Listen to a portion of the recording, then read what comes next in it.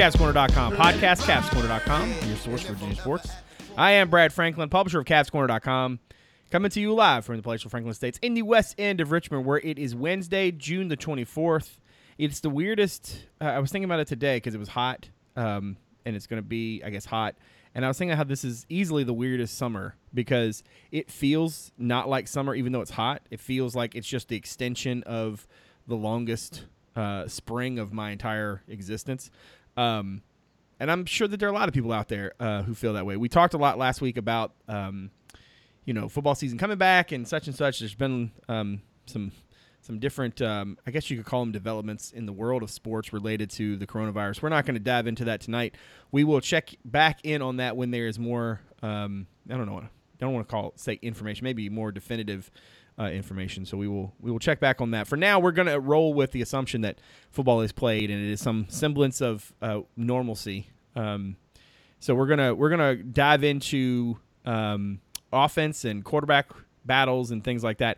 Before we get started, let's go around and introduce everybody. We'll go up to Fishersville where David Spence is back on the show. How's it going, dude? It's going, treading water. 2020 motto. Doing what I can. Who Dave's on the board at Who Dave's on Twitter. And up in I forgot again. Arlington. Mm-hmm. Woo! You think at some point I'd get this down? I promise. It's been a month, dude. But here's the thing. You would think that this is a shtick. It's not. I legitimately can't remember. I literally start to say the word and second guess myself every time. It's a sickness. Right. It's okay. Justin Ferber's on the program. How's it going, dude? It's well. That's kind of grammatically incorrect, isn't it? That's the first time I've ever said that. I said a few weeks ago that we were going to highlight some organizations that do good in the community. And I have one for today. It's the Charlottesville Area Community Foundation. You may know them as the people who organized the concert for Charlottesville a couple years ago. They also do a lot of good COVID work right now. I think they've raised more than $5 million for COVID relief in the Charlottesville area. So if you're interested in giving to them or learning more about what they do and their other causes, because they have a bunch of others, cacfonline.org. And I am on Twitter at Justin_Ferber. Thank you very much for that. Cavs Corner also on Twitter. Cavs_Corner. Great place for the in-game updates, content items, and the occasional witty banter. If there is no season, I guess I gotta stop saying in-game updates. All right, let's dive in. So if folks haven't had a chance to yet, I want you to pause the podcast. I want you to go to CavsCorner.com. I want you to click. You should click on all the links and you should subscribe. Unless you're driving. Yeah, if you're driving, pull over and then go to CavsCorner.com. Hit the subscribe button if you haven't already. But what I want to point your attention to specifically are Ferber's film room pieces on first the strengths and weaknesses and the way that both Brennan Armstrong and Keaton Thompson play the game, and then also the one we ran yesterday, which was focused on quarterback runs and how Robert and I uses those in Virginia's offense. The reason I want to do this is because I want to talk. Listen, we have not had an actual quarterback competition, so everything we're about to say is basically preseason talk. So I mean, if one of them comes out there and just blows it away, I mean, look, nothing we say is going to change that. But I do think it's an interesting discussion to have because Virginia does have two interesting pieces, but also two different pieces at quarterback in a way that they just haven't the past couple seasons. Like, I think maybe the first Benkert year, you could say that there was a real battle. But there was, I mean, for all intents and purposes, everybody knew he was the dude with the arm. He was brought there to be the guy. The same kind of said for Bryce Perkins. Like, he certainly didn't show up, as some sort of like, hey, I'm going to be QB1 kind of dude. He just went out there and went to work, and it was clear. So they haven't had a real quarterback competition in a while. And so for me, personally, I'm actually really interested to see this staff at this point in the program's growth and development to have that battle, to have a genuine battle. I think most of us expected, the end of last season going into off-season workouts that, it was going to be Armstrong's job, and that might still be the case. Ferber, I want to start with you, and I want to ask a really simple question. All right, which is, you made a point at in your final thoughts to basically say, like, that Armstrong should be seen as the odds-on sort of favorite to win the job. He's the most likely in a variety of ways. But I got the sense from both reading your analysis and then also sort of your takeaways that that you think there's a lot of upside to Thompson that I don't know if a lot of people have gotten to the place of understanding. And I want to ask the question simply: how do you think Virginia should use Thompson this coming season? That's a good way to phrase it. Honestly, I think that comes down to whether the staff believes in playing two quarterbacks at the same time. We haven't seen them do that, really, and except for that one weird Tech game that has burned into Brad's brain forever. I don't remember. No. I have no recollection of this at all, and they actually I refuse to talk about it in that game somehow. Ugh. But yeah, other than that one, I can't remember them really doing it, except for when somebody got spelled for injury or just at the end of a game, and then the odd Brennan Armstrong play where they were in on the same play or whatever. I think if they're comfortable with Armstrong being the starter, you could still roll out some running packages for Thompson, especially I think around the goal line where I think he could be really useful. He was really good at Mississippi State in short yardage runs. Goal line stuff. I think he had at least 3 goal line touchdowns in his 3 consecutive starts from the end of 2017 to the beginning of 2018. So, I mean, I think he's an asset in that area. And taking a more cynical approach, I mean, if you give him those carries, assuming that he's at least as good as Brennan Armstrong in that area, which I think he is, that's hits that Brennan Armstrong wouldn't have to take as a starter. So I think that could help you. I think it really comes down to like what they see as far as the differences between the two. I mean, if they feel like one quarterback, like I think it would be kind of weird if Thompson was a starter to use Brennan Armstrong as a kind of a gadget player. Like I don't really see that happening. But assuming Armstrong wins the job, I think there are some running elements that Thompson brings that he's just a little bit more dynamic than Armstrong. Not that Armstrong's a bad runner, but you mentioned at the top, like this could be like a legit quarterback controversy or, a battle, at least in camp. And I didn't necessarily see it that way until I watched all of the games. And then my eyes were a little bit open on what Thompson can do. And I think that he has a real shot to play. So I think it's really going to come down to like if the coaches feel like they want to use him in special packages, if Armstrong's a starter or not, because otherwise it just comes down to who wins the job. Dave, you're somebody who I was about to say you obsess over the small stuff, but that sounds mean, and that's not the way I meant it. You're someone who relishes the details. How about that? But no, seriously though, you're a good gauge a lot of times for me in terms of like the things that I'm not noticing, right? Like whether it's coronavirus or whatever. You went through this and came away with what conclusion? Like how did you when you started kind of thinking about this question in your head as you went through? How do you feel about this quarterback battle that seems to be brewing? I mean, my first takeaway was like just thinking about some of the quarterback battles we had to discuss 5, 6, 7 years ago compared to this one. It's pretty mind-boggling and something I don't want to pass up a chance to give the staff credit for, recognizing the importance of the position, recruiting it hard, and getting guys who, we talked about Ben Curd and how, before his knee injury, he probably was more of a fit, more of a running, passing quarterback than he ended up being. But, going out and finding Perkins, recruiting Armstrong, guys like Armstead on the roster, like they know what they want and they go get it. And it kind of I saw a lot of the stuff, as Justin was cutting the film and bouncing plays and talking about it. Like, then subsequently me going to watch him play, like you've got 2 really gifted quarterbacks. College football isn't easy, so you never know who's going to materialize, but with this offensive staff and coaching staff in general, you have enough body of work now to understand like what they like to do, what complementary pieces they have. So it becomes a little easier to figure out, hey, what this guy do? Does what he do? Let me learn to speak English right now. But does what this guy can do fit what they want to do? And I think it's a resounding yes for both of them. That's a really good position to be in. Like, I mean, I don't know that maybe it's just because of everything else going on there and the timing of everything, but Thompson is just like, he's a really, really gifted dude. Now, whether he can beat out Brennan Armstrong initially, especially with, no spring ball and a weird fall camp, that's going to not be, even, if and when it gets going, it's not going to be normal. I think that gives Brennan an inside track, but I don't know if there's enough excitement about about adding a player like Keaton Thompson to the roster.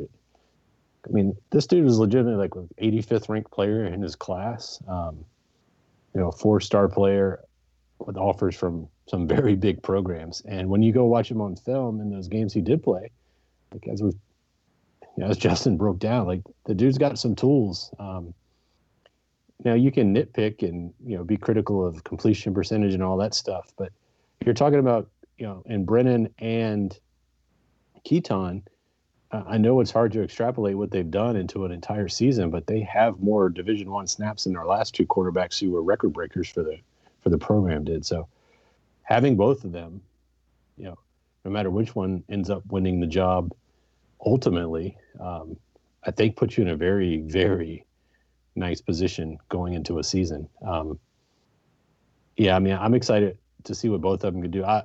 I think Brennan is probably, your leader in the clubhouse just because of his time in the program. But as Justin was talking about, like with the, gadget plays and stuff, like I 100% guarantee you they'll both be on the field at some point together multiple times during the year, even if it's just a decoy. That's just how the staff likes to do it. When you go back and watch all the highlights of last year, you'll see like a random play that they don't do anything with show up like 6 games later with the same set. So it's definitely going to be there. I guess that's all I got to say about that right now. I want to gauge your both of you. I want to ask this question too. Do we think that the virus, the lack of spring ball, the sort of way that everybody sort of checked out for a little while, how much do we think that has impacted the excitement or lack thereof around Thompson? The reason I ask the question is because I think for a lot of people, it probably is to some degree because they haven't, maybe until, they watch these GIFs, they didn't see what was there, but also maybe too, it's a kid from outside of the quote unquote region. It's a kid who didn't play at a school that a lot of people probably saw. So even if he was a Rivals 100 kind of kid, he's not a known commodity, right? This is not Ronnie Walker transferring in, right? And so I wonder where that merger is between those two things, because I agree with you. Like, there's not a whole lot out there. Now, frankly, I will say this.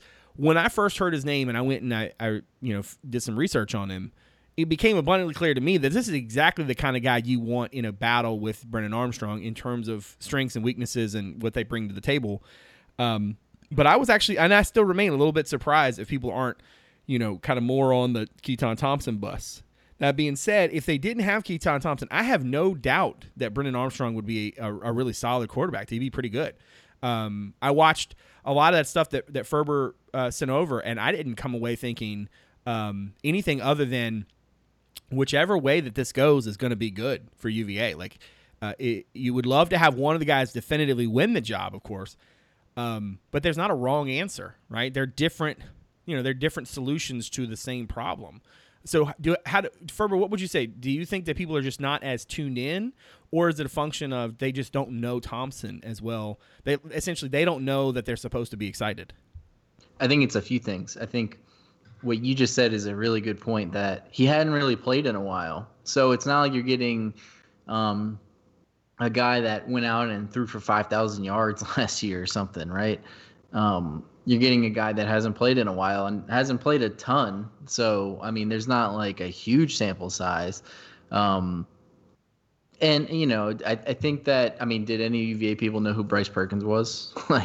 That's a really good point. UVA was picked last in the Coastal 2 years ago when he was the starter, coming into that season. So it's not like expectations were through the roof. I know people were excited about his athleticism and there was a lot of positivity around him, but he also was there through, like you said, through spring practice and fall camp as the starter. So, I mean, people had a pretty good idea of like what they were getting. And there was no other option, right? I mean, I guess Lindell Stone was there, but he wasn't really viewed as like the mold of quarterback that they wanted to be the starter, especially after Benkert left. I think part of it is just like a lack of knowledge about what he can do. I think also, like you said, he kind of joined the program quietly. You know, there wasn't a lot of like smoke around his recruitment. It just kind of happened, which is probably how UVA wanted it. I also think that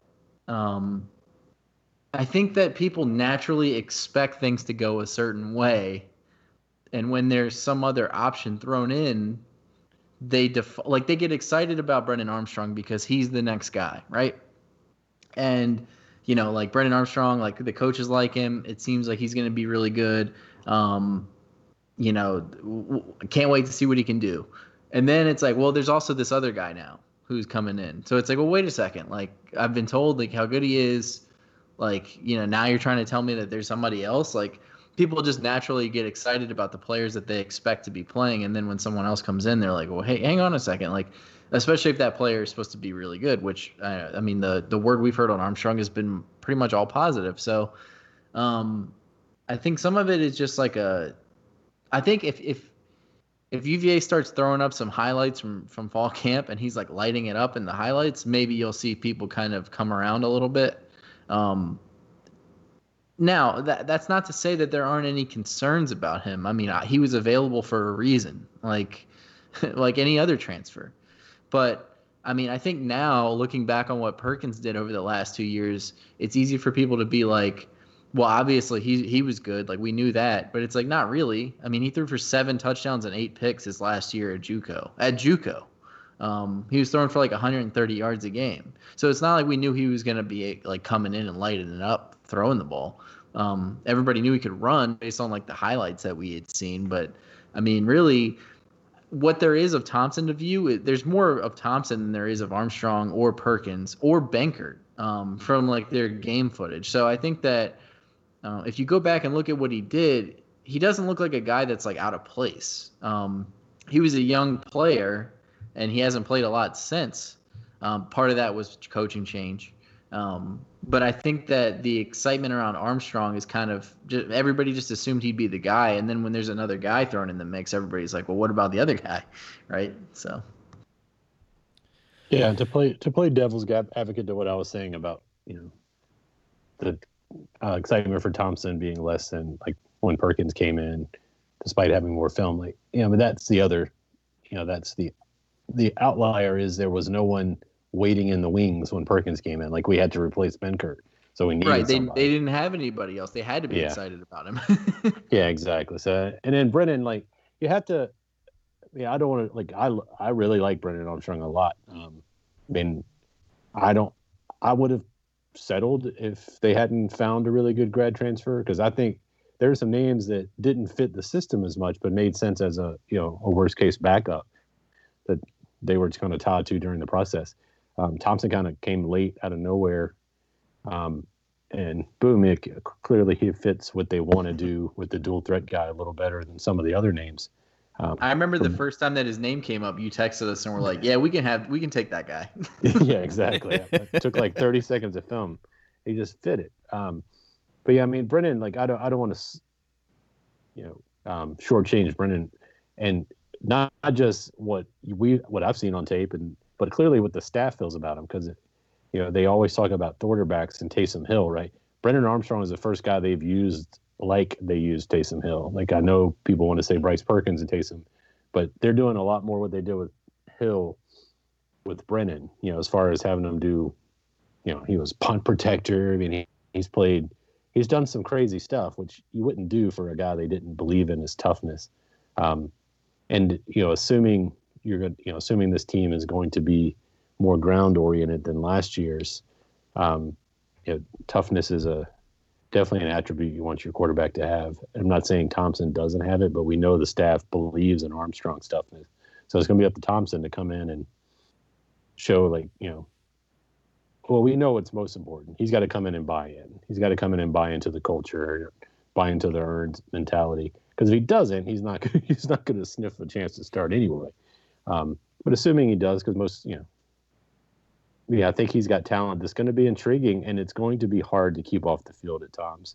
And like Justin said, like when you've got two guys, if you watch highlights of these guys, neither one of Brennan or Keaton are afraid of contact. And even if it's just a helmet flying off because they hit a guy, you're going to need the other guy to come in eventually. I do expect to see both of them play. And it's a good position to be in, and yeah, it definitely gives me a little more optimism that you've got a guy.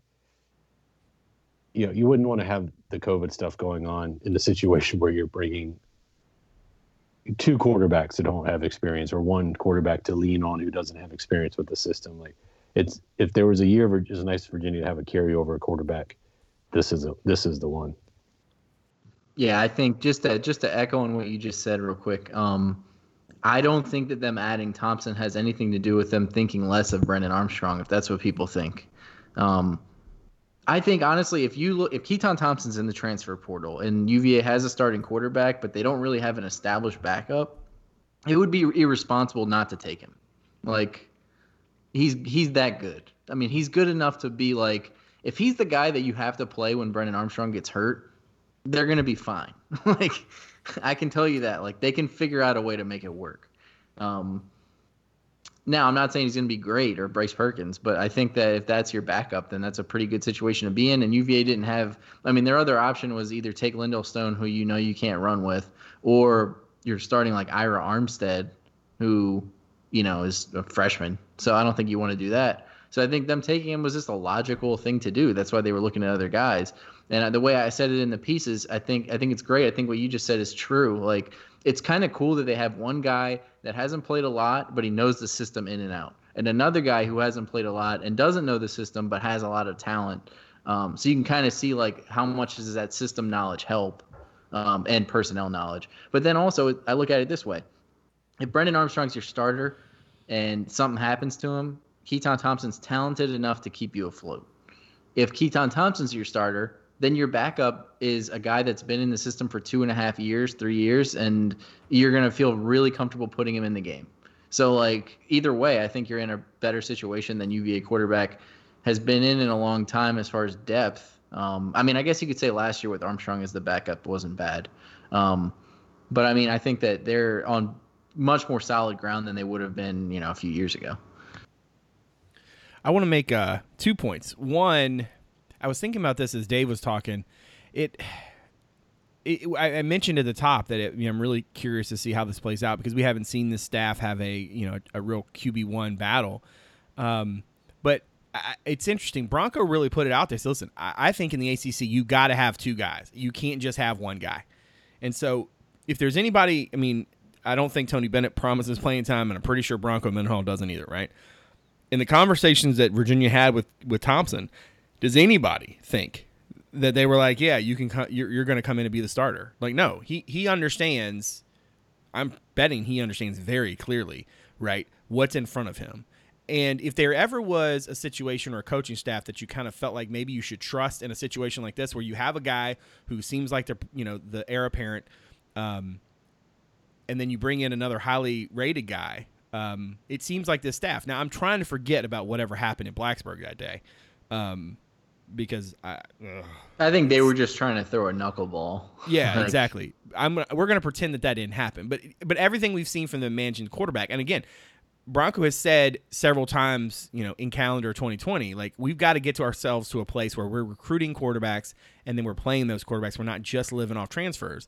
But here's a situation where they went out and got another one, and that might be exactly what they need, considering, one, Armstrong is not a dude who shies away from contact. His style is a physical style. Two, with COVID-19 and you're understanding that if there is football, you're going to be, tested and, guys and, whatever. So you need as many options as you can have.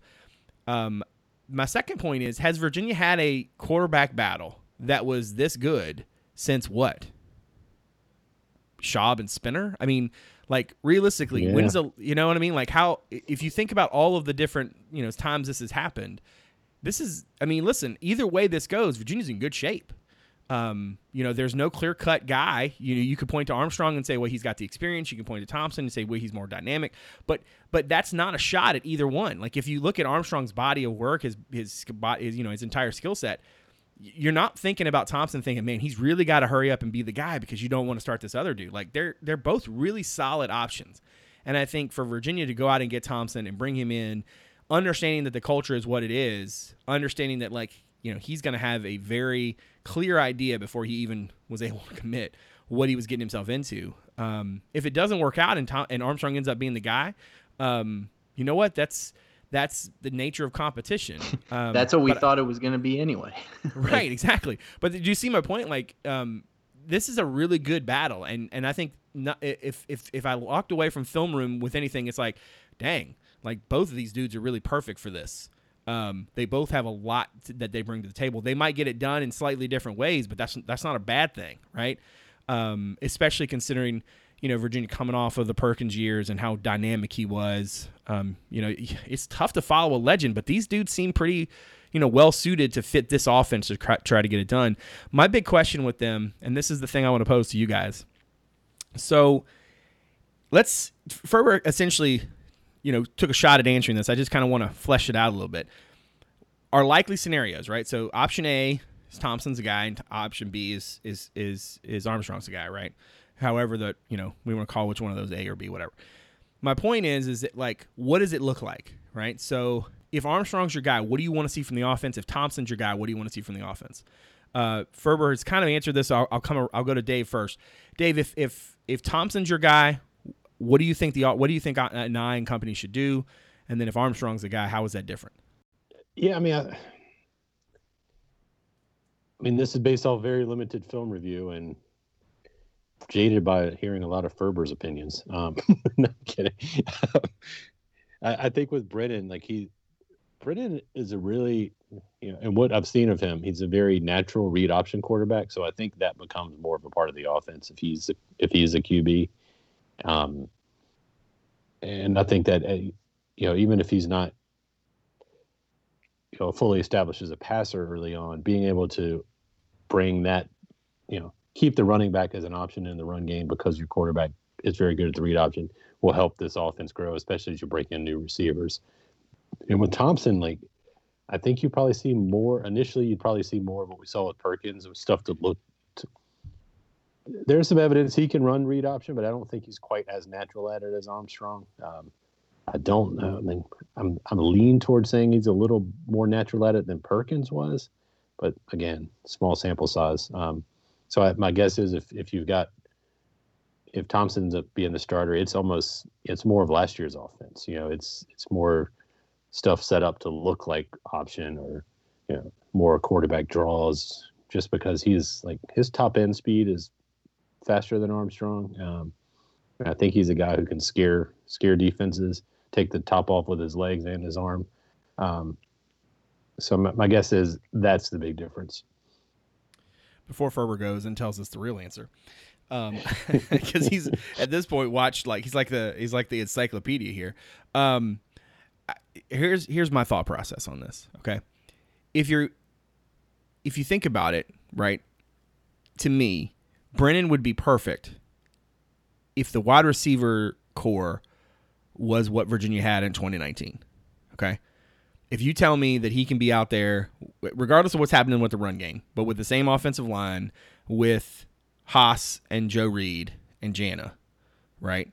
And even to some extent Tanner Cowley, I feel exponentially good about Brennan Armstrong being my dude, okay? I think that his ability to kind of get the ball out quick and to hit the windows on the outs, on the throws, is probably better than Perkins's. And I think they'd have to do a lot less improvisation. I think you'd see a lot of, a lot of good, go through your progressions, boom, kind of stuff. The reality, though, is that they don't have that, right? And that doesn't change my opinion that Brennan would be fine. It does open the question, which is, if Thompson's a little bit more dynamic, and if they can run something more similar to what they ran last year, can his dynamic, elements, right? Can that kind of help you to counteract what you lost at receiver. So, for example, we know Jana is going to be a ball hawk. I mean, he's going to get so many catches, right? But he's also not going to have the other dudes, right, to take the attention off of him. And I think that that's important. So they're going to need, the slot guys, Kelly, Kemp. They're going to need Wicks or somebody else outside. They're going to need the tight end. Mish seems to be the most likely dude there. Rawlins, of course, enrolled early. Would have really benefited, I think, from spring ball and probably could have been an early contributor. Now it's probably TBD.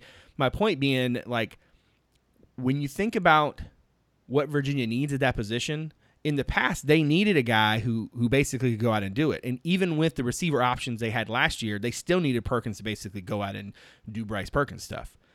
Did they need him to do that because he fit the offense well, but not necessarily as well as maybe these two dudes? I think that's up for debate. I think that's, you look at his skill set, there's a reason when you have a guy that shifty, you're not running a lot of read option. I don't think that's by accident, right? I think Armstrong and Thompson both can run a lot of that stuff. And I think that once you're able to capitalize on that, your offense kind of can change. The question mark of all this beyond, who fits it best and is the running game to me, right? Even with Perkins, they could not establish anything on the ground. And they have to do that this year, regardless of who their quarterback is. Even if it is Thompson, even if you're talking about, he hits the hole quick and like, they're going to have to run the football. They're going to have to be able to run the ball. And so if they can't, you have to have a very different conversation. I think we have to assume that there is some improvement in that area, that the offensive line at this point in the building of the program, so to speak, is there. Ferber, what's the right answer? What, as you look at it, what would you say the offense should be with one versus the other?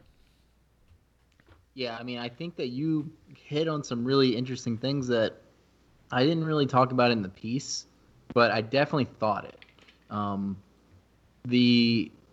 think what you said about Armstrong, like the short throws to Dubois, Reed, all those guys, that is a good point. Like, what you have a receiver is going to look a little different. You're going to be relying on different guys, not just different people, but like different types of players. Like Billy Kemp is probably going to be a much bigger part of the offense, I would think. I think he ended up with like almost 40 catches, but a lot of those were in the back half of the year. So I think that's promising. And then you have Tavares Kelly and Henry, the transfer, RJ Henry. I actually think he might end up being pretty decent. We'll get there, down the road when we get to receivers, and then obviously Jana will be your number one. But I think Thompson's ability I think he has a deep ball that Perkins doesn't have. And I think you could maybe access that. He has, I don't know if he's necessarily like the most accurate quarterback in the world, but it's a small sample size from a few years ago, so it's hard to say. I think you hit on it. I think if Thompson's the starter, you use him as a runner a lot. Look at what he did at Mississippi State in the 2 games that he started in the Mullen, or he didn't start the Egg Bowl, but he played almost the entire game. Those 2 games, that one in the bowl game, in the Mullen offense, I think he ran 26 times in the Egg Bowl and 27 times in the bowl game, over 100 yards both times.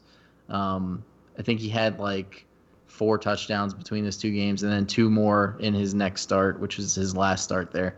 So I think you would use him as a runner a lot. And honestly, a lot of the running concepts you saw in the Mullen offense when he was running the ball were pretty similar to what the stuff we broke down earlier in the week, like QB power, delayed draw, like a lot of stuff like that.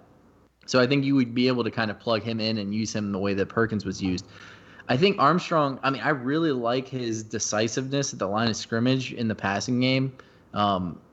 He makes a read and gets it out quick, but part of that is the offense. Like somebody mentioned in the comments on the thread about Thompson that it seems like he holds the ball. And that's true. Like I noticed that he does. I think part of that was, one, he knew his offensive line was pretty good, and UVA's was up and down at best last year. And also UVA's offense is very like designed, a lot of pre-snap motion, a lot of quick throws, a lot of short throws. I think that's going to be what the offense is going to look like no matter who the quarterback is, with more deep throws mixed in if the quarterback is proficient in those areas. UVA also, like Joe Reed's pretty fast. Dubois is a possession guy. Jana is kind of a possession guy. UVA didn't try to take the top off the defense very often. I'm not saying those guys weren't like pretty decent at doing that, but they don't have a guy like, earlier today we were talking about like North Carolina's receivers. Like they have two guys that can do that. UVA doesn't. I mean, like unless you're talking about like some of the smaller guys, they don't have a lot of guys that can do that. Maybe Wicks can, and we'll see. But I think the offense will look pretty similar to what you saw scheme-wise last year. It's just how much QB run you see versus short pass. I think with Armstrong, you're going to see a pretty good balance of pass to run. If it's Thompson, I think you're going to see like a lot of QB runs. I mean, if you go back and look at what Taysom Hill was doing, he was running the ball like a lot. So, and I think Armstrong would run the ball, double-digit times a game for sure. But I think his best strength is probably like quick throws around the line of scrimmage, from what I could see anyway, from his limited game action. Whereas Thompson, I think his best strength is just design QB run. I know we got Brian had a question, and for the life of me, I can't find it, so I'm going to trust one of you guys to relay it to me. But it basically amounted to, if I'm not mistaken, the idea of a nice offense, and at this point, Ferber, do you remember the specific question, or how should we frame that part of the discussion? I'm pulling it up right now.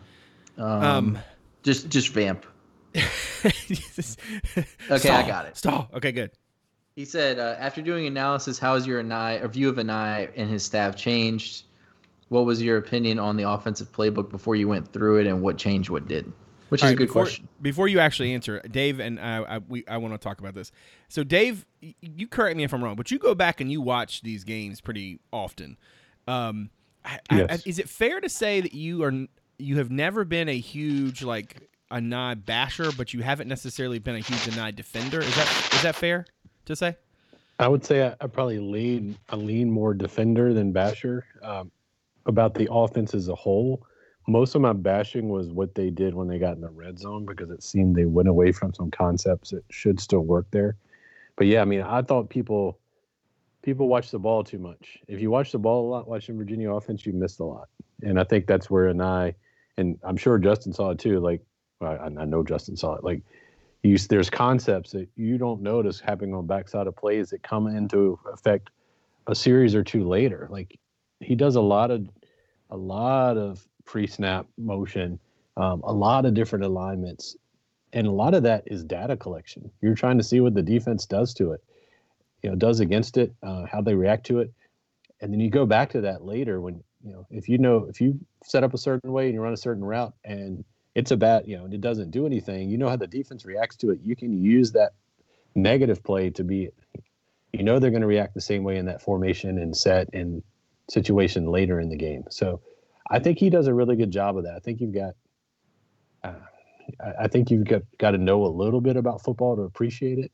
But I do think there's some stuff they could have done better in the red zone. But yeah, I mean, I can see why people don't understand his offense, because at times it looks like they're doing a lot to throw a flare pass. But I think as you watch the game, that flare pass leads to something else. I will say it like this. I've always thought, sitting in the press box, that if I can tell you the next play, that's a bad thing. Because if I can do that, then defensive coordinators can tell you, right? What I think I am coming to terms, or the position I believe I'm finding myself having, or holding rather, basically this is all Ferber's fault, is in a way that doesn't matter as much, right? A lot of what Anai does seems to me, in a more thorough analysis than just me being a stooge who sits there and watches, right? But in a thorough analysis, seems to be methodical, seems to be it plays to his potential strengths, right? The idea that they run a lot of the same stuff out of different formations, so the defense can't really tell where it's going to come from. Just the tight end stuff, right? Just the idea of the way to utilize it. Now, I'm not saying that Virginia has unearthed any super secret formula, right? I understand that a lot of teams do a lot of this stuff. I'm not saying that they have their own special wheel, right? But I do think that what I've seen through film room. And what I'm appreciating more is sort of the way that Virginia almost uses its tendencies as a feature and not a bug, right? Now, granted, there have definitely been times where I've been frustrated because I'm sitting in the press box and I'm like, they just got a big gain, they're going to do X, and they inevitably do X. But I also think, and listen, I'm going to say a thing, and I don't want your email. You don't at me on Twitter. Don't come at me. I'm just going to say it because I do believe it. Bryce Perkins was a generational sort of talent, and in some ways, I don't know if he was the right fit for this offense, right? And that's not to say that he wasn't good. He was. That's not to say he wasn't incredible to watch. He was. I just think that there are other aspects to his skill set that had he been a slightly different quarterback, Virginia's entire offense could have been more than just him having to go create. I personally don't think that that's like an earth-shattering position to take, but I guess we'll see. The reason I point that out is because as I look at what Virginia wants to do offensively, the sort of concepts and the way things fit together, realistically, like they really want somebody more like Armstrong, more like Taysom Hill. And Thompson kind of feels to me like he feels like a lamppost somewhere between Perkins and Armstrong to me. And that's why I'm so sure that they're in a really good spot. Ferber, what do you think? As you've done your analysis and as you've watched literally hundreds and hundreds of plays, charted so many of them, how has your opinion of Anae changed, and sort of where are you on this issue? I mean, I would say at the micro level, my opinion has changed. Like, there are things that I appreciate that he does that I didn't notice in real time. And like I go back and watch the games too, but they're not always available in full game form. Like, this was a much cleaner rewatch where you could actually like stop a game, go back, rewatch a play 3-4 times, and kind of figure out what's going on. I would say, like, if you're looking at my overall view of Anae, it would be this. I think that he is an above average offensive coordinator, which you need at the Power 5 level. I do not think he's an elite offensive coordinator. I think his offenses bear that out. His offenses are usually pretty good, but not great.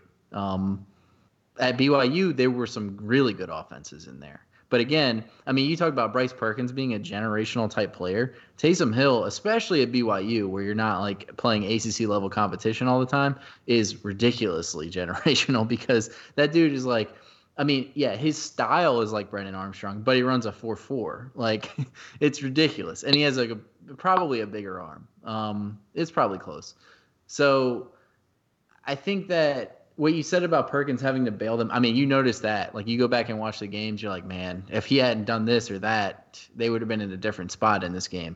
At the same time, I do think that Perkins had limitations as a passer.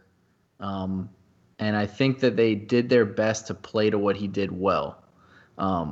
With Benkert, he had limitations as well, and they tried to play with things he did well. Think about how many more deep balls he threw. I mean, I could pull up the PFF numbers and tell you, but he threw a lot more deep balls than Perkins did because he's better at it.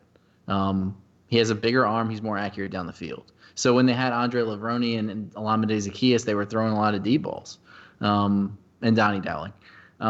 Perkins, good on the move, can make things happen. Like when things get off schedule, like out of the pocket. Can keep a play alive. Receivers, like good receivers, can come back to the ball. He also was pretty good around the line of scrimmage. Pretty good jump ball thrower. So they threw a lot of stuff like that. Thompson and Armstrong have their own skill set, so I'm interested to see how they play to this. Here's one thing I will say about Anae, though. So far, since he's been at UVA, his quarterbacks have been Benkert, Perkins, and then we'll see what they have this year. Benkert had completed 8 passes in his career before he came to UVA. 8, right? 8 for 10, I believe he was, for 58 yards. So he was not a complete finished product. Perkins had done nothing at Arizona State because of injury, and then went to JUCO and was fine as a passer. a really good runner, definitely a good enough athlete to play in the ACC, and he excelled. Benkert, I forgot to mention, like at UVA, he set the single season passing record. So, I mean, he definitely lived up to at least some of what was expected of him. So you think about Armstrong, a guy they recruited that we haven't seen much of yet, that guy that they like, the first guy that they really like as a guy they recruited to come in and play. And then you have Thompson, who, to be quite honest with you, has limitations. And like I said, these transfers is always something, but he had way more productivity and playing time than those other two guys at the college level. So that's kind of what makes me interested to see what he could do at UVA, where they do a pretty good job of like tailoring what they want to do to the quarterback. I would say my overall view on Anae from watching this is that he does a lot of good things before the snap, a lot of confusing looks, packages, different things, personnel, but there are obvious flaws. Like they can't run the ball 4 years in. Like, I mean, they still can't figure it out. Besides the quarterback. At BYU, they had a top 10 rushing offense. So, like, something's not computing. I don't know what it is, but it's just not quite where it needs to be yet. The red zone was really bad 2 years ago, and then last year it got better as it went along. And last year, I mean, to be quite honest with you, it took half the season for them to figure it out. And eventually, when they did, the offense really got better. And I think a lot of that was just like relying on, getting the ball out, doing different things with Perkins, making Terrell Jana a bigger part of the offense, or like, getting him more involved.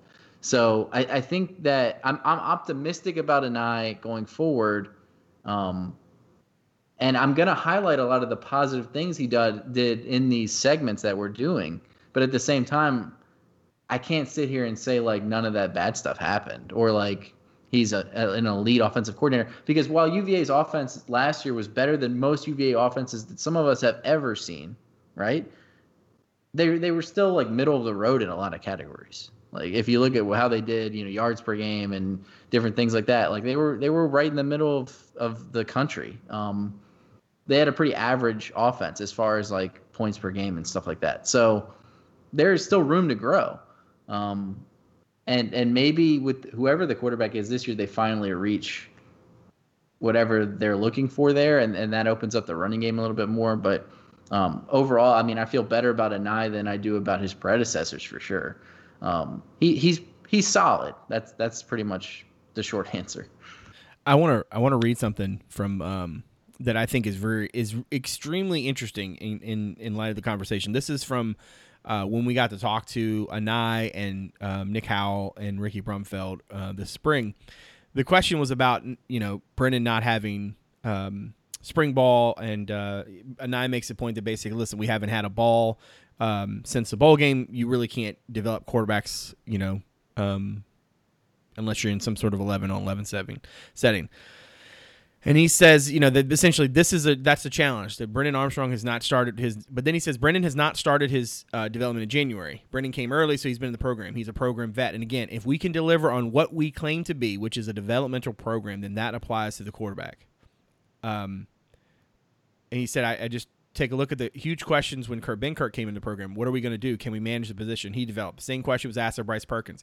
So we've not named a starting quarterback. Obviously, Brennan's a prime candidate. Whoever that quarterback will be when we play Georgia, I'm confident that he will be a player that represents the university, and I think our fans will really look forward to breaking in this new group. The developmental program is interesting because, to Ferber's point, like they figured it out, right, with Benkert and clearly Perkins. Here they have a guy who they selected, as Bronco likes to say, and they have another guy who clearly has a skill set. So there's no real reason to think, right, that they will stop, unless you're thinking that essentially with just those two dudes they caught lightning in a bottle, and now that they're never going to be able to do it again. Beyond that, to me, as I look at the roster, you can clearly tell that they have been building towards, at least, all right, let me rephrase. For me, it seems like they have been building towards having a guy like Armstrong. I don't think that substantially changes if they have Thompson. And I think that's part of why I'm pretty optimistic about sort of where this thing will go.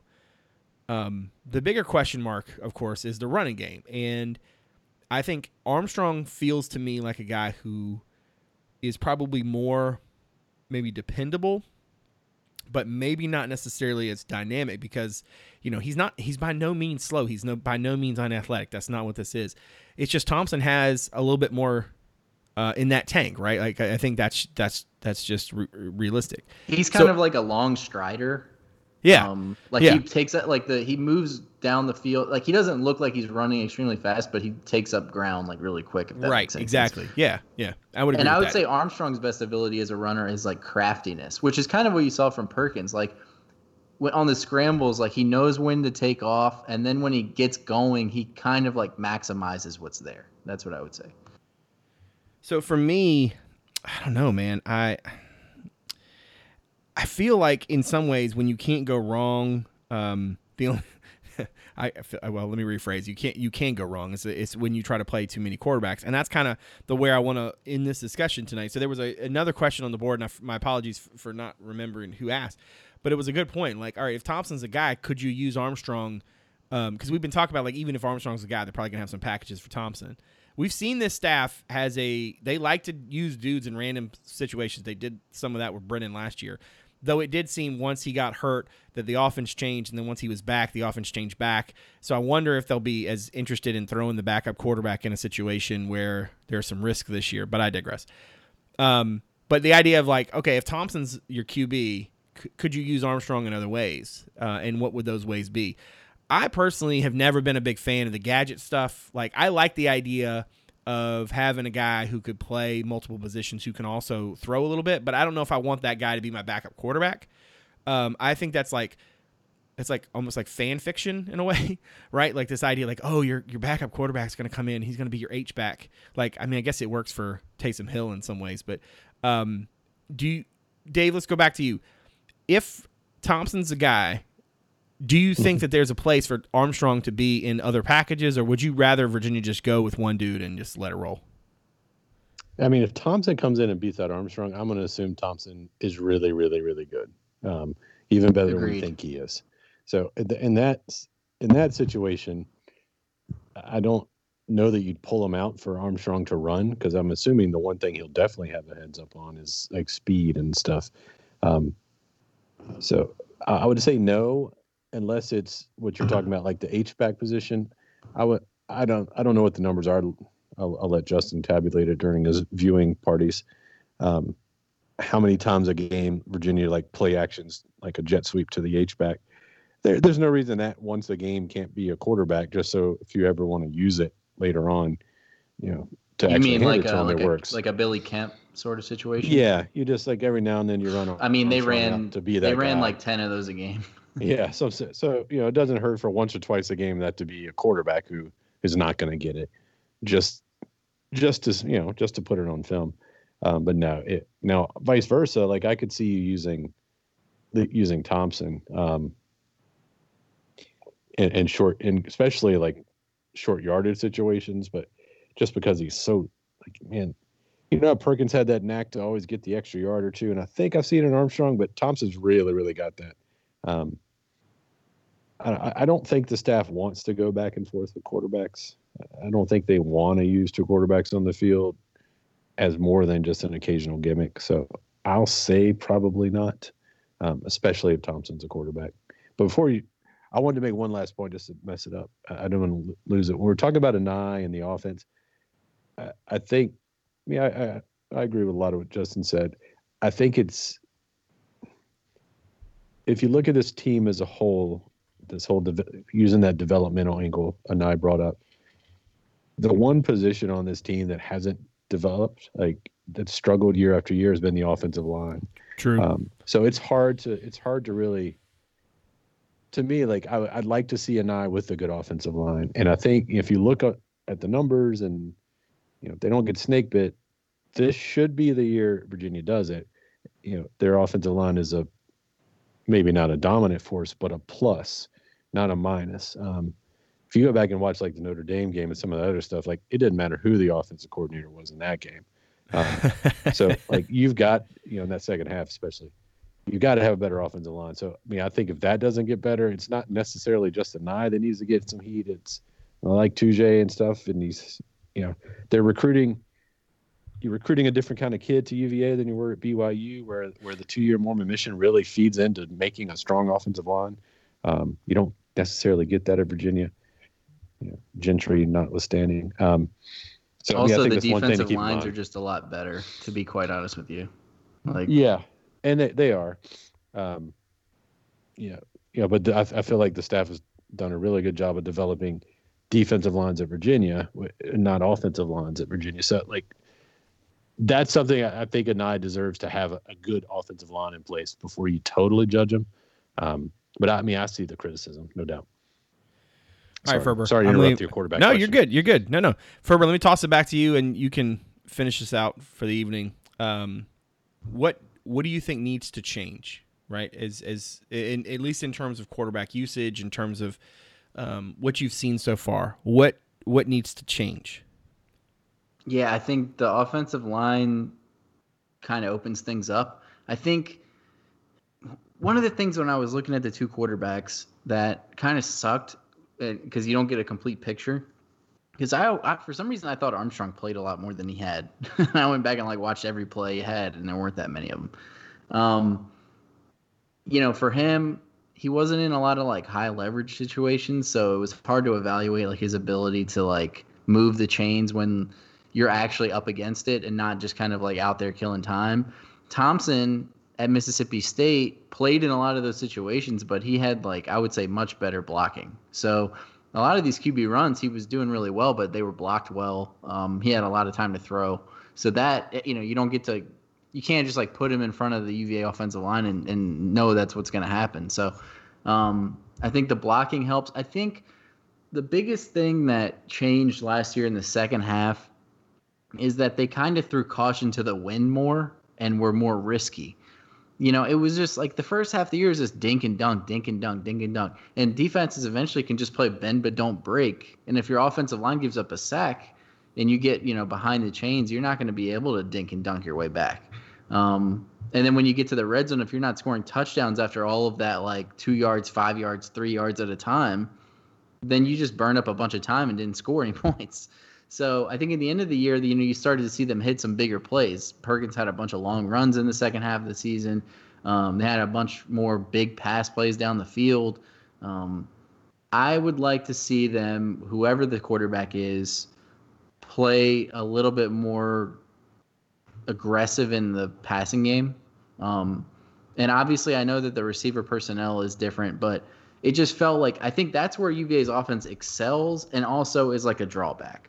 It's they excel at 4-yard plays. It's Jana comes in motion and sits right there.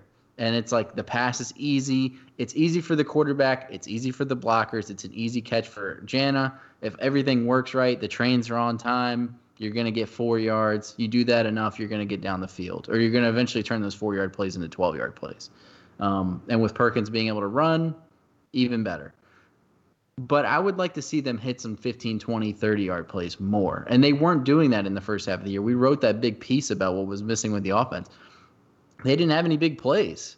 So, I think you have to be able to find ways to stretch the field.